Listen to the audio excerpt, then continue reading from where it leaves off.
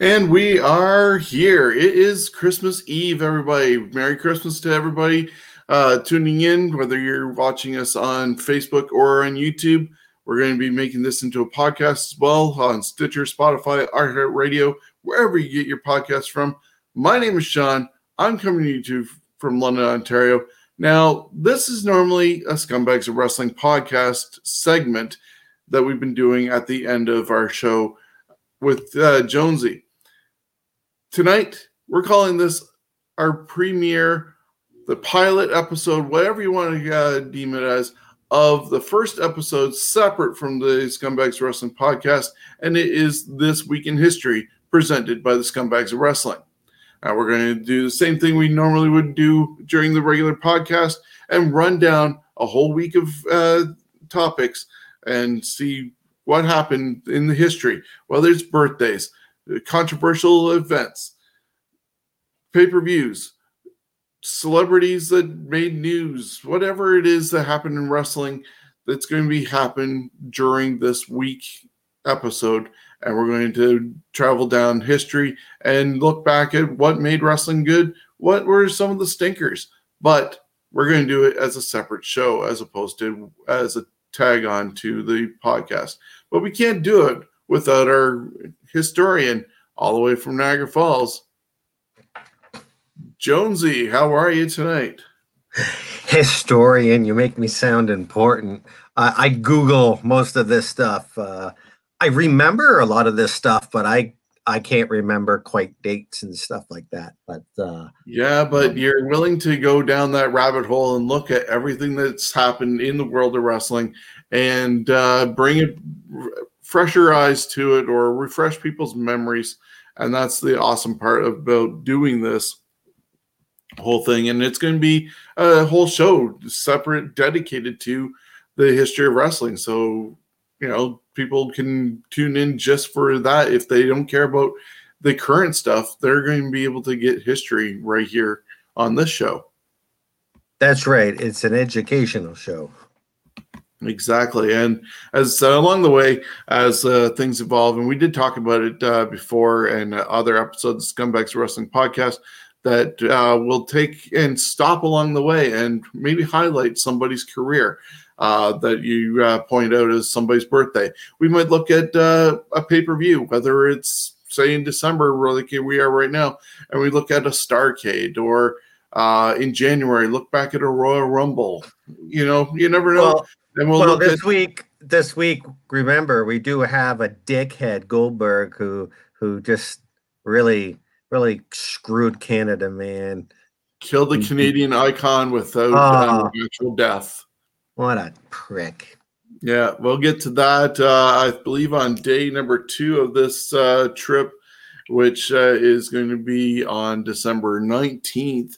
But since you mentioned it, I'm just going to get over to our pictures and start our trip down memory lane with December 18th, if you were ready. All right, I am ready. So December 18th, 45 years ago today in Tokyo, Japan, Giant Baba wins the All Japan Pro Wrestling Open Championship 20-man tournament.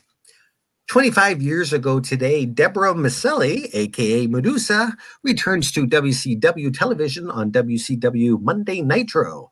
Fresh off from being fired by the WWF in an effort to cut her losses, poor Alundra. Last seen in WCW in 93, Medusa brought a gift, the WWF Women's Championship belt, which she dumped in the trash live on Nitro. Of course, everyone remembers this like it was yesterday. Yeah, and that's the interesting part. I listened to Something to Wrestle with Bruce Pritchard, and they were bringing in all these women. They had Aja Kong. They had a bunch of different All Japan Pro Wrestling women coming, even Bertha Faye. And it looked like it was either going to be Bertha Faye or Aja Khan taking on Alundra Blaze at the Royal Rumble. And it was even in magazines. And next thing you know, as a cost cutting, the whole division was gone, and they forgot to get the merchandise back. And Bischoff took advantage of it. See, I honestly don't understand why they needed needed a division.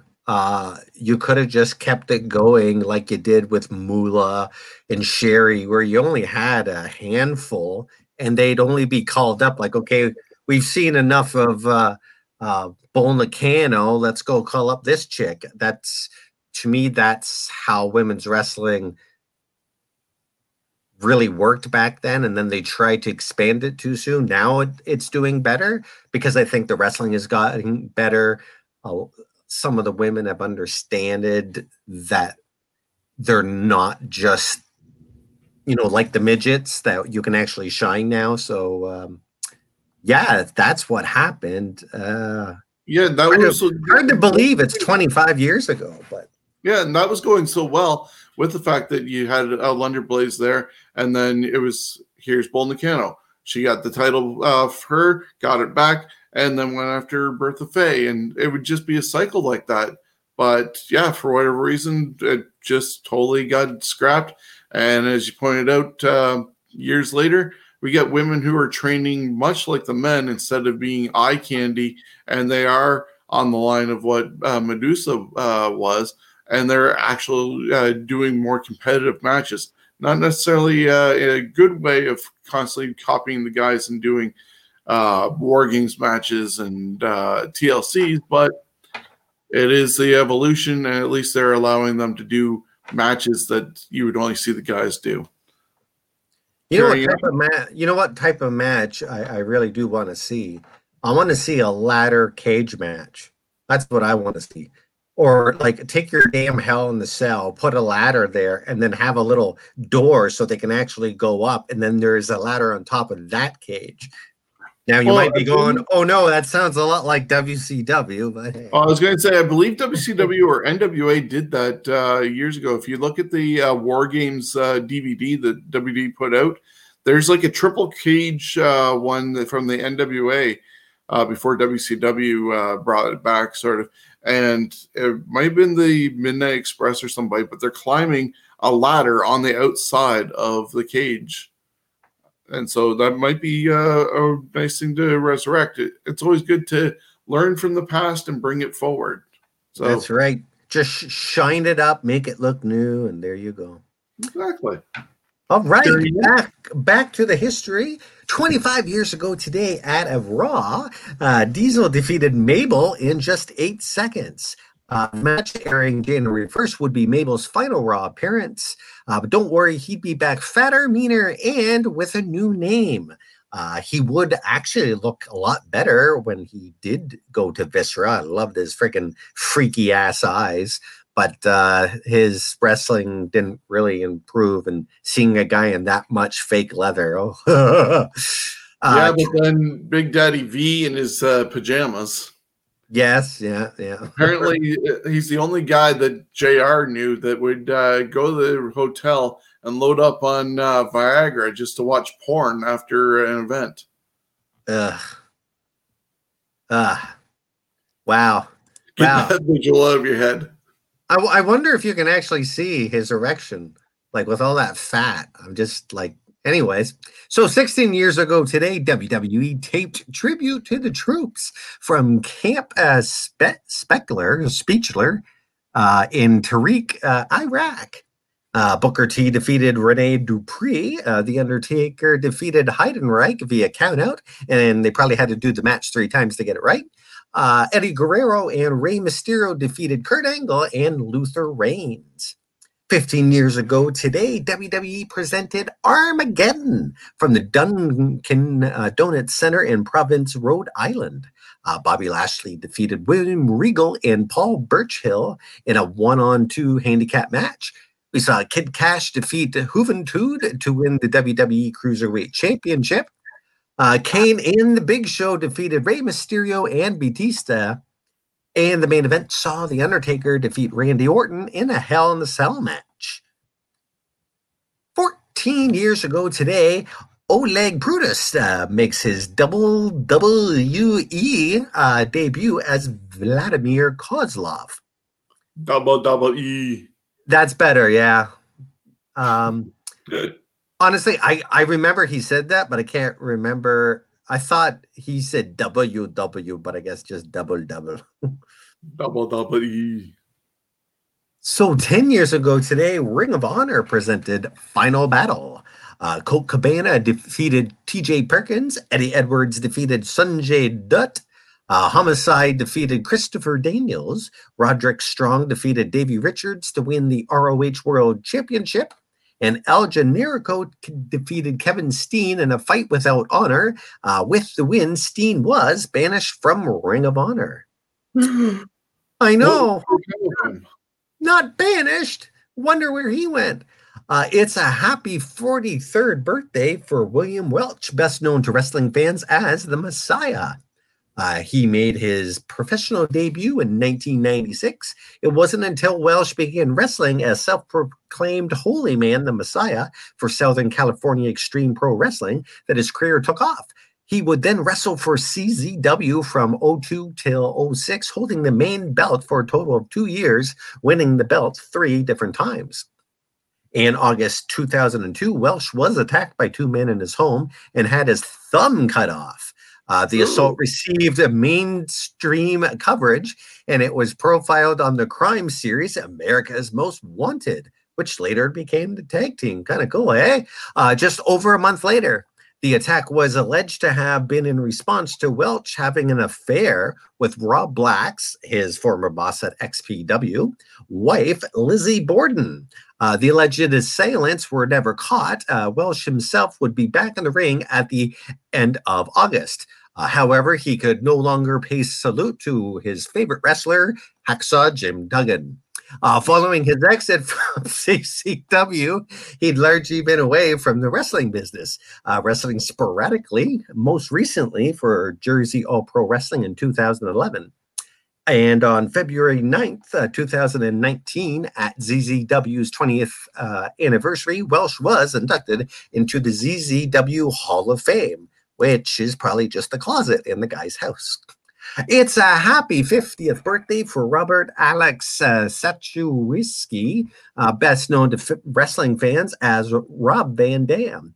Best known for his time in the original ECW, where he held their TV title for an astounding 70 days.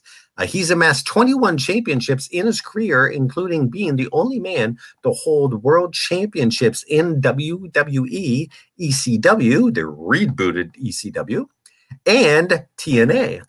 He's also a 5-time tag team champion, 6-time IC champion, and the last WWE Hardcore and European champion, and a former TNA ex-champion. In 2001, Van Dam was ranked the top pro wrestler in the world by Pro Wrestling Illustrated and won the publication's most popular wrestler in 2001 and 2002. Steve Austin turned 56. And Canada's own Trish Stratus, she turned 45. Neat tidbit. I put I put that in between of something about Rob Van Dam. I'm just going to fix this so I don't have to go back later. All right.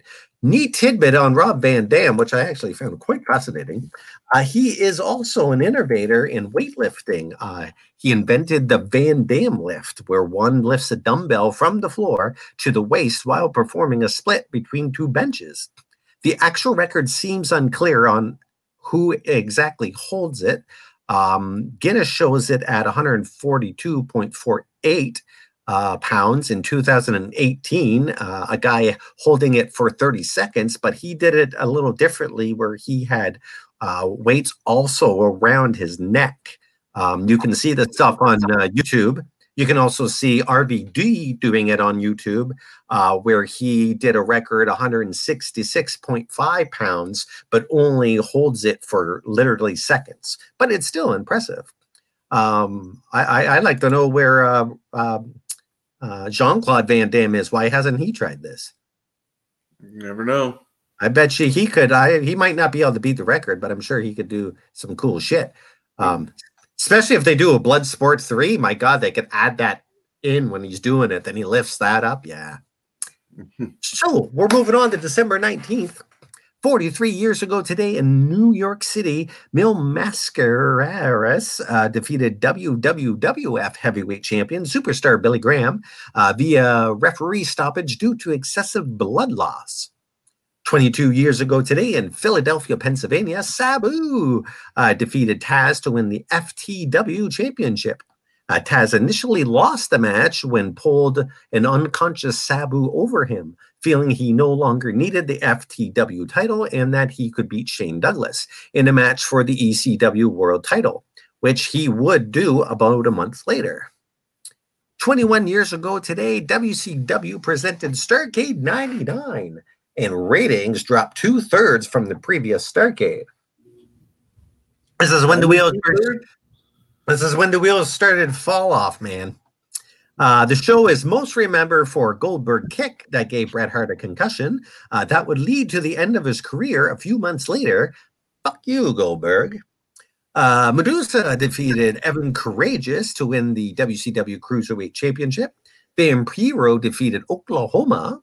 Diamond Dallas Page defeated David Flair in a crowbar on a pole match. Chris Benoit defeated Jeff Jarrett in a ladder match to win the WCW United States Champion. And, of course, Bret Hart defeated Goldberg, but who gives a shit because, damn you, Goldberg.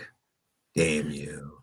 Yeah, I was listening to 83 Weeks with Eric Bischoff and Conrad Thompson, and right off the bat, Eric wanted to apologize to everybody who either worked at WCW, worked this event, bought the event, or bought to go back and watch this event because of how horrible a lot of the matchups were. And, you had Duggan in a jumpsuit going against Dean Malenko and stuff like what that. was that? Well, yeah, he was apologizing to Dean Malenko and stuff like that. Meanwhile, Bischoff wasn't even working for the company at that time because he had been sent home. And this was all, as he says, Vince Russo's fault because Vince Russo and Ed Ferreira thought that they were God's gift, and especially Russo, and what turned the WWE around. But I'm pretty sure as much as Russo was and is talented in his creative, 1 out of every 10 ideas of his probably did make it to the TV. And the problem in WCW, he sold them that he was the one who turned it around and made all the decisions or came up with all these ideas and didn't have a filter on them like he did with Vince McMahon. So that's why WCW had so much horrible content on TV, not to mention, unfortunately, the backstage stuff and the office issues when Time Warner and AOL and all them were merging. Yep, that happens sometimes. I actually know of a couple people that they're very smart people, but if they don't have the right person as their partner or the boss of them, then they're gonna not be as good as a worker. Some people need a person to go, no, that's not a good idea to do. Like, that's why a lot of us have partners. So we have someone that will go, no, don't do that. Okay, you're right. Well, he didn't have that, so. No. Oh, well, I guess it's good news for WWE. See, he sent Bret Hart over to wrestle things up, but that didn't work. And then, so I know you don't believe that. And you know what? I don't. I believe that I'm 50-50 on that whole thing. It could be a conspiracy, but in the same, if it was or wasn't, it doesn't matter. It's a great storyline. So we're going to get back. I don't think he was sent over there to destroy WCW. I believe the one part that they say that Vince could not afford him, but the screw job was giving him a story to plop into WCW with, and they proved WCW right with the fact that they didn't know how to use a Bret Hart, even with a storyline built in. That is true. Again, whether it's it's one way or the other. It was a great storyline, and you know what? Maybe McMahon let Russo go just so he could go over there and be like, Oh, have Goldberg fun thought with that. him. They gave him. He's a good employee. Only if you watch him. So, 20 years ago today, at a SmackDown taping, Edge and Christian defeated The Rock and The Undertaker to win the WWF Tag Team Championship. 11 years ago today, Ring of Honor presented Final Battle. Eddie Kingston defeated Chris Hero in a fight without honor. The Young Bucks, Nick and Matt Jackson, defeated Kevin Steen and El Genetico. Post-match, Steen turned on Genetico, setting off a rivalry that would last until Generico's exit from ROH 3 years later. And the Briscoe brothers, Jay and Mark Briscoe, defeated the American Wolves, Davey Richards and Eddie Edwards, to win the ROH World Tag Team Championship. 10 years ago today, WWE presented TLC Tables, Ladders, and Chairs, 2010. Beth Phoenix and Natalya defeated Team Lee Cool, Michelle McCool and Layla in a Divas Tag Team Tables match. And this is when I really did not like women's wrestling. They looked good. Their outfits were great, but they were acting too much like the women wrestlers of old, screeching and doing a lot of this crap, and I didn't like that stuff. If I want that, I'll watch some good old not porn. No, I'll watch Glow. Edge defeated Kane, Rey Mysterio, and Alberto Del Rio in a TLC match to win the world title. And today would have been the 59th birthday of Reginald Howard White, or simply Reggie White to football and wrestling fans.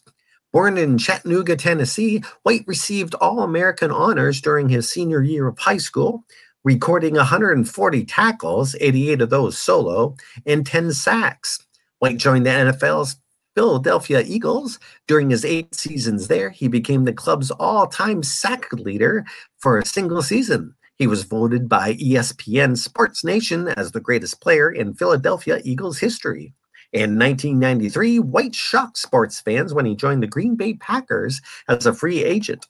During his 6 seasons there, he would win the NFL Defensive Player of the Year award in 1998 and would have the game-clinching sack in Super Bowl 31, the only championship he's won on any level.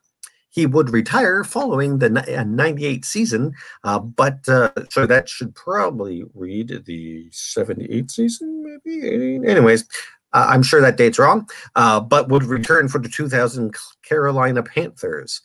No, Reggie White. I'm thinking this is someone else I'm reading.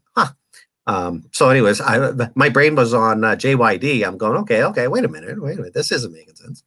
Anyways, at the time of his retirement, he had more sacks than anyone in NFL history.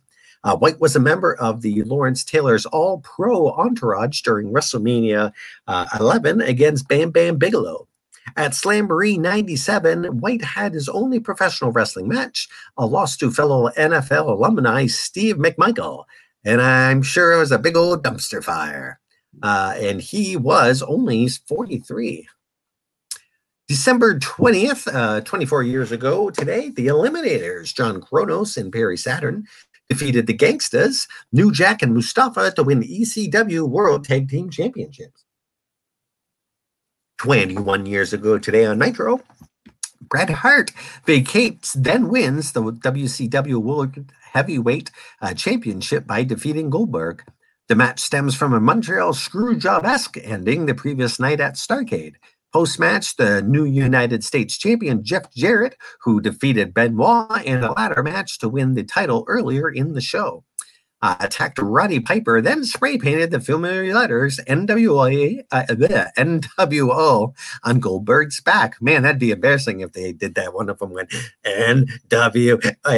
Oops. Actually, you know what? They should have Ric Flair done that once. That would have been kind of funny. Anyway, 17 years ago today, WWE presented its first ever Tribute to the Troops special, originally called Christmas in Iraq. Kind of sounds a little That kind of sounds like a Hallmark special. It was a special edition of SmackDown from Camp Victory in Baghdad. Tori Wilson defeated Dawn Marie and Sable in Santa's Little Helper outfit contest. Yeah, I hated those freaking matches. John Cena defeated the Big Show, though I'm sure that was better than John Cena defeating the Big Show. 11 years ago today, TNA presented Final Revolution. 2009, Terror defeated ODB to win the TNA Knockouts Championship. Abdul Bashir, Big Rob, Kevin Nash, and Samoa Joe each won a feast or fried case, but then they trade them around, yada, yada, yada. Bashir's case had the pink slip. Despite Bashir actually signing a new deal recently with TNA at that time, Bashir asked for and was granted his release after learning Jeff Jarrett stepped down from running the company. We saw Bobby Lashley defeat Scott Steiner in a last man standing match. Abyss and Mick Foley defeated Dr. Stevie and Raven in a Foley's House of Fun tag team match. And Kurt Angle defeated Desmond Wolfe 2-1 in a 3 degrees of pain match. Desmond Wolfe won a pinfall match, but Angle defeated Wolfe in both a submissions match and a steel cage match for the win. All right, on to December 21st. 11 years ago today, TNA taped New Year's Knockout Eve. The one-night tournament was part of a double episode of Impact on New Year's Eve. The tournament's winner would challenge for the TNA Knockouts Championship on the January 4th edition of Impact. Since the show did air on New Year's Eve, it's the lowest rated show of the year, doing just a 0.7 rating. The next Impact airing January 4th would be the most watched in company history, doing a 1.45. Ooh. And yeah, I know. After I see all the numbers that Raw and Nitro were pulling in years ago, and then you see that, okay, that's nice. In a pre-show dark match, the Motor City Machine Guns, Alex Shelby and Chris Sabin defeated the Young Bucks, Matt Jackson and Nick Jackson. And in the finals, ODB defeated Hamada to earn a TNA Knockouts Championship match. Today's the 35th birthday of Christopher Gerard, best known to wrestling fans as Biff Busick. Born in Boston and trained under Lance Storm, Mike Hollow, and Sho Funaki, Gerard has wrestled for ZZW, becoming the world champ in May of 2014. Made his pro debut for ZZW in October 2012. He gained national exposure in April 2014 by making it to the finals of the promotion's Best of the Best 13 tournament. Bozic also appeared for Evolve in 2013 and 14. He would also spend a year at Pro Wrestling Guerrilla. Recently, Bosick joined WWE on developmental deal in September of 2015. He made his NXT debut at a house show on October 30th in a Halloween Battle Royal. Currently, he is signed to WWE, where he performs on the NXT brand under the name Ring Oni. Am I saying that right? Oni? Oni Lorcan. He's currently on the tag team champions and was with Danny Burch. And they were doing the War Games with Pete Dunne and Pat McAfee against the Undisputed Era. Cool. All right, on to December 22nd. 23 years ago today, WCW presented NWO Monday Nitro. This was a 3-hour show, which was split into 2 shows as a test to see if NWO could hold the second and third hour on their own because Thunder was about to start soon. The switch from WCW Nitros to NWO Nitro set took a half hour and the ratings dropped. The episode ends with Hollywood Hogan getting a severed head of himself as a Christmas present. It was actually kind of funny. It was awesome. Yes, it was bad, but you know what? that takes, it looked like Hogan's head. It was pretty well done. There was just some funny stuff that they do sometimes. It was so cartoony. Yeah, it Bless was them. actually really good, and Hogan's reaction for that was Oh yeah. remarkable. I believe that was leading into a episode, or should I say, leading into Starcade potentially. Mm-hmm. So yeah. All right. 20 years ago today, at a Raw is War taping, Raven defeated Steve Blackman and Hardcore Holly in a triple threat match to win the WWF Hardcore Championship. 12 years ago today, NBC cancels the rebooted American Gladiators, hosted by Hulk Hogan and Lalia Ali. It ran for 2 seasons and featured former $1 Million Tough Enough contestant Justin Smith and former WWE and then current TNA wrestler Matt Morgan as gladiators. 12 years ago today, at a SmackDown taping in Toronto, Ontario, Canada, Maurice defeated Michelle McCool to win the WWE Divas Championship. Maria was the special referee. 7 years ago today, Jeff Jarrett announces via Twitter that he has resigned from the company. The 4-time WCW World Champion was a founding partner in TNA Wrestling in 2002 alongside his father, Jerry. A longtime promoter, Jeff Jarrett became a minority owner in early 2003 when he sold a majority share of the company to Panda Energy for $250,000, or $250,000. Jarrett's biggest in-ring success came in the promotion's early years when he won the NWA World Heavyweight Championship 6 times in the first 4 years, holding it for a total of 1,006 days. Gotta love it when the boss holds the belt. Oh, yeah. But one of Russo's friends that got special treatment when Russo took over the creative for WCW as well. Yeah. But you know what? Even though Jarrett, to me, was never a headliner for WWE, barely for WCW, but for TNA, that was more, to me, Jeff Jarrett isn't big enough to fill up, say, a dome, but he's sure big enough to fill up, a TNA arena or something like that. I think that was his best home for me to see him. Yes, he was a great wrestler, and as an IC champion, fantastic, but not as a main eventer. No, sorry. I gotta agree. I definitely liked him as the mid card. He had great matches with Razor Ramon and stuff like that, and definitely a good spot for him. Unfortunately, he's a footnote in a way with the good housekeeping match that he had with China. They held Vince McMahon up for money on, and then because of all that, when WCW went down, Jeff Jarrett was one of those guys that Vince mentioned on Raw a couple times, saying Jeff Jarrett's fired. He won't be hired by WWE. So it was surprising in a way that, things came full circle and Jarrett is in the WWE Hall of Fame. I think that's because of Jarrett's family and the fact that he carried on his family's legacy.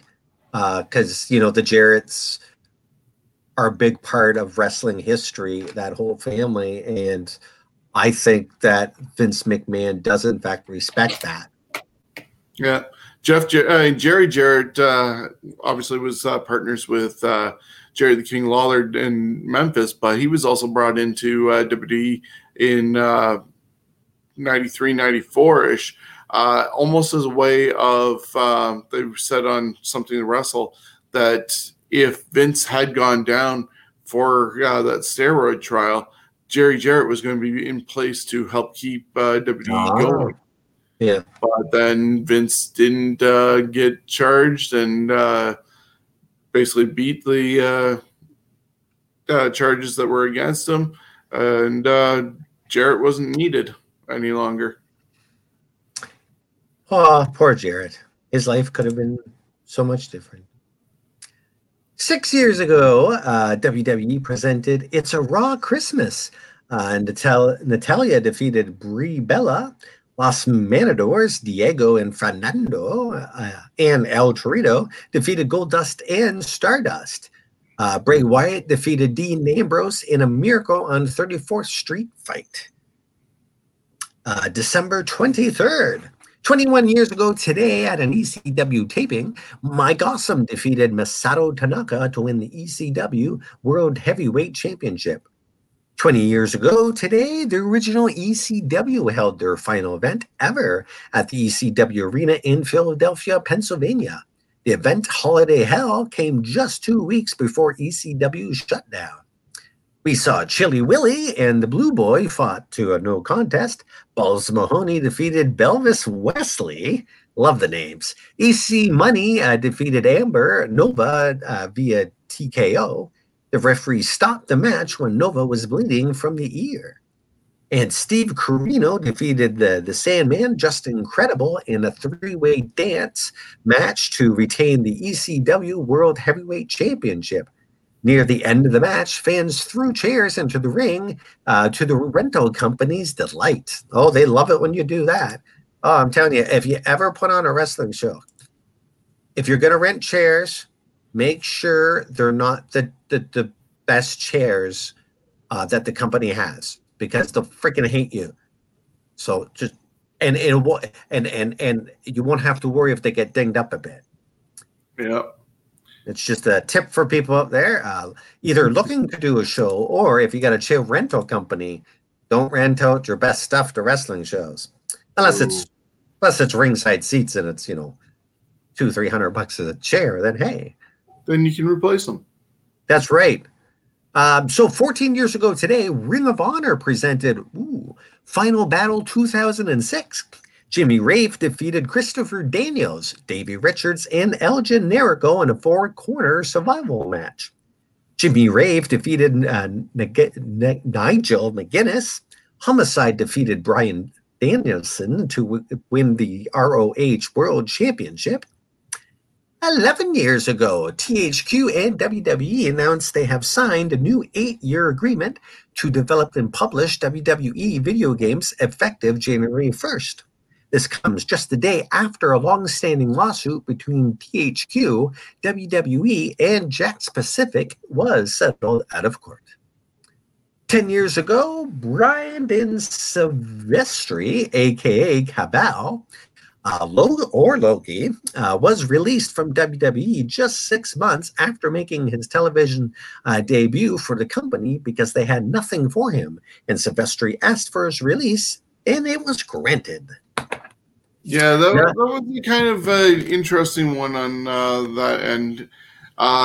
Loki was known all over the place. Basically, one of the original internet darlings of wrestling at the time. And just like Dana Bryanson, or Brian Danielson, should I say, he was brought in on NXT in the competition thing. And everybody knew he was much better than being on NXT, but Dana Bryan ended up overcoming that and becoming a success. I think Loki's ego was too much for him to be able to have a new name, for starters, and also being put with two women as his coaches. Meanwhile, he had more experience than both of them combined. And he wasn't willing to at least try and overcome that and break out. And his attitude got the best of him. And that's why you'll never see somebody like Loki back in the WWE ring. I would be very surprised if they ever bring him back. I know they say never, but he's one of those guys. I don't see it happening. All right. Where am I? There I am. We've got 9 years ago, we got ROH presented Final Battle of 2011. Tommaso Ciampa defeated Jimmy Rave. Kevin Steen defeated Steve Corino in a no DQ match. Jimmy Jacobs was the special referee. The Briscoes, Jay and Mark, defeated wrestling's greatest tag team, Charlie Haas and Sheldon Benjamin, to win the ROH World Tag Team Championship. And it's a happy 54th birthday to Kenji Muda, aka the legendary Great Muda. The former Master Sergeant in the Japanese military is one of 3 men to hold the NWA, All Japan, and IWGP Heavyweight Championships. Muda is also a 5-time AJW tag team champion, or AJPW tag team champion, and a 6-time IWGP tag team champion.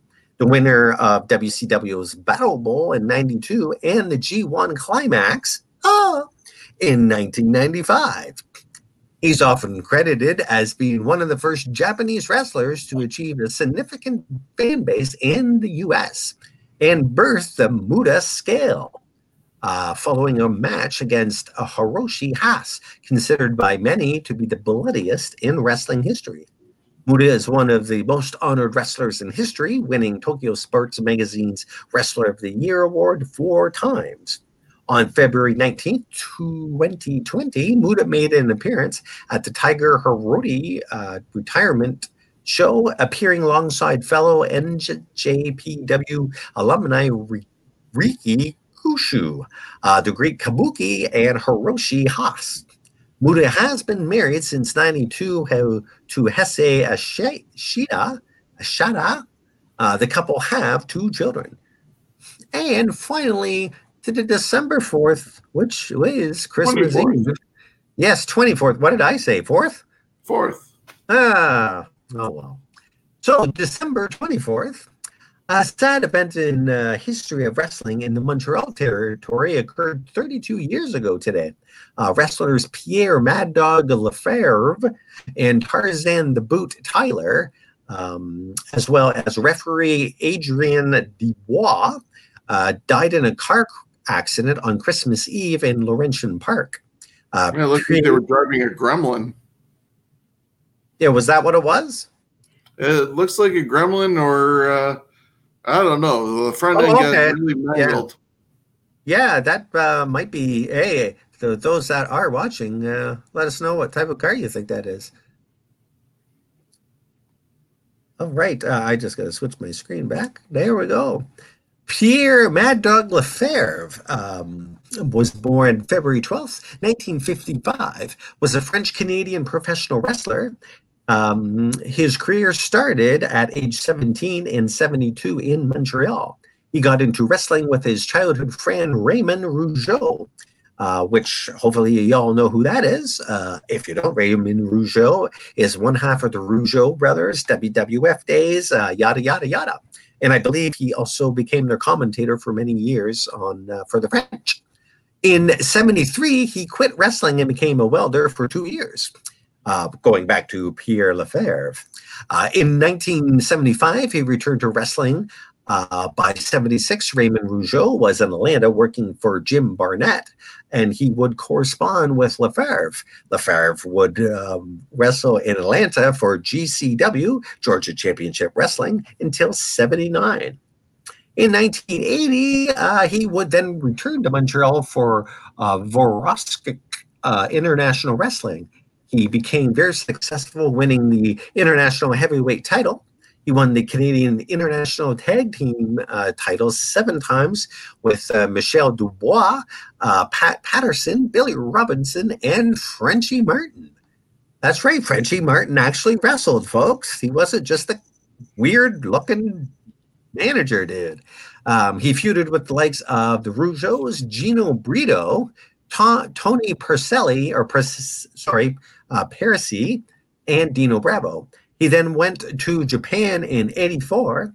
After that, he started appearing for the World Wrestling Federation. He wrestled Akira Mita for the WWF International Heavyweight Championship in a tournament final, which he did lose.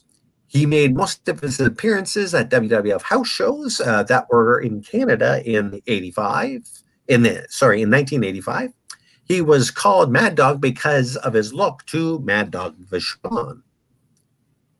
Going on to another victim of that car crash, Camille Tourville was born December 4th, 1927, and well, he submitted to life on December 24th, 1985. He was a Canadian professional wrestler and manager, best known by his ring name, Tarzan Tyler.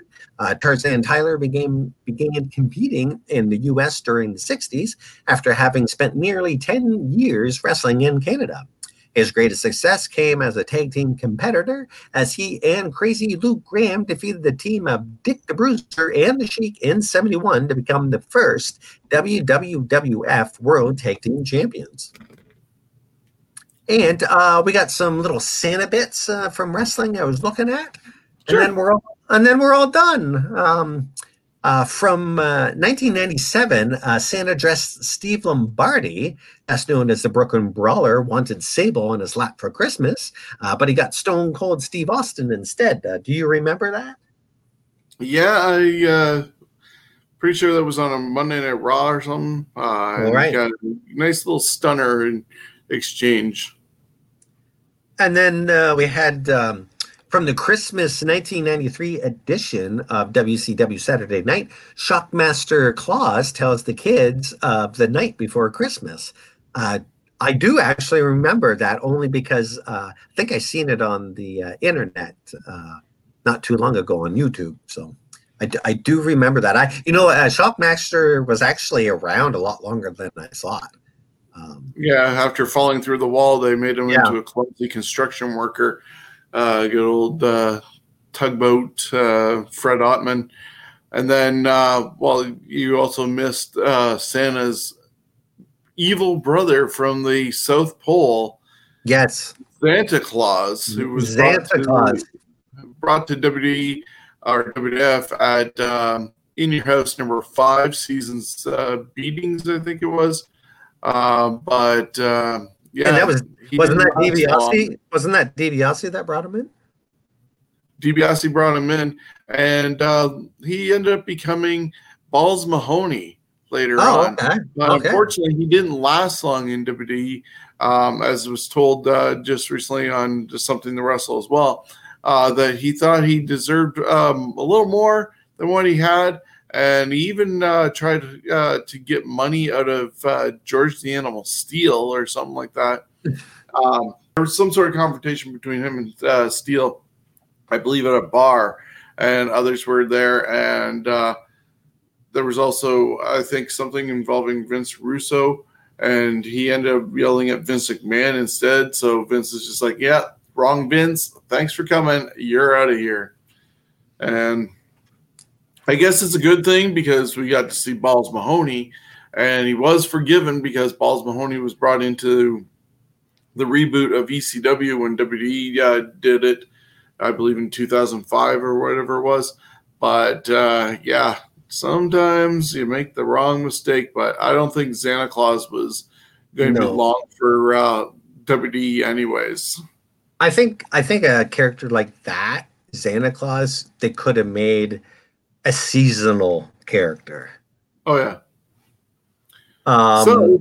Last thing, and the last thing here is, everyone check this out. I'll probably put it up on my personal one on Christmas. This is a YouTube link. It's pretty funny. It's the original ECW. Someone blended together highlights of the '94. To Bob Seger's cover of the Little Drummer Boy. Actually, I think it was ECW that released this, but anyways, they show the Little Drummer Boy by Bob Seger, but it's all ECW highlights. It's actually quite funny. You want to put something funny, if something funny on your Facebook for Christmas time, that's what I'm putting on mine, I do believe. Excellent. Well, once again, thank you for taking us down memory lane. This is the pilot episode of This Week in History, presented by Scumbags of Wrestling. And we're going to evolve this show, as we said at the start. You're going to be able to catch this definitely on YouTube and Facebook, plus on your favorite iPod or podcast outlets, Stitcher, Spotify, iHeartRadio, you name it, it's going to be out there. And definitely appreciate everybody being a part of this. If you got some feedback or memories or want to be a part of the show, let us know. Send us a message. Running it down the bottom of the screen is how to get in touch with us. Facebook, Scumbags Wrestling. Twitter at Scumbags Canada. Instagram, Scumbags Wrestling. And, of course, email us at scumbagswrestling@gmail.com. This is our little bonus treat for everybody on Christmas Eve. So wishing everybody a Merry Christmas. And we'll see you next week. So thank you, Chris. Merry Christmas, everyone. All right, I'm going to go back to reading my book. Very nice.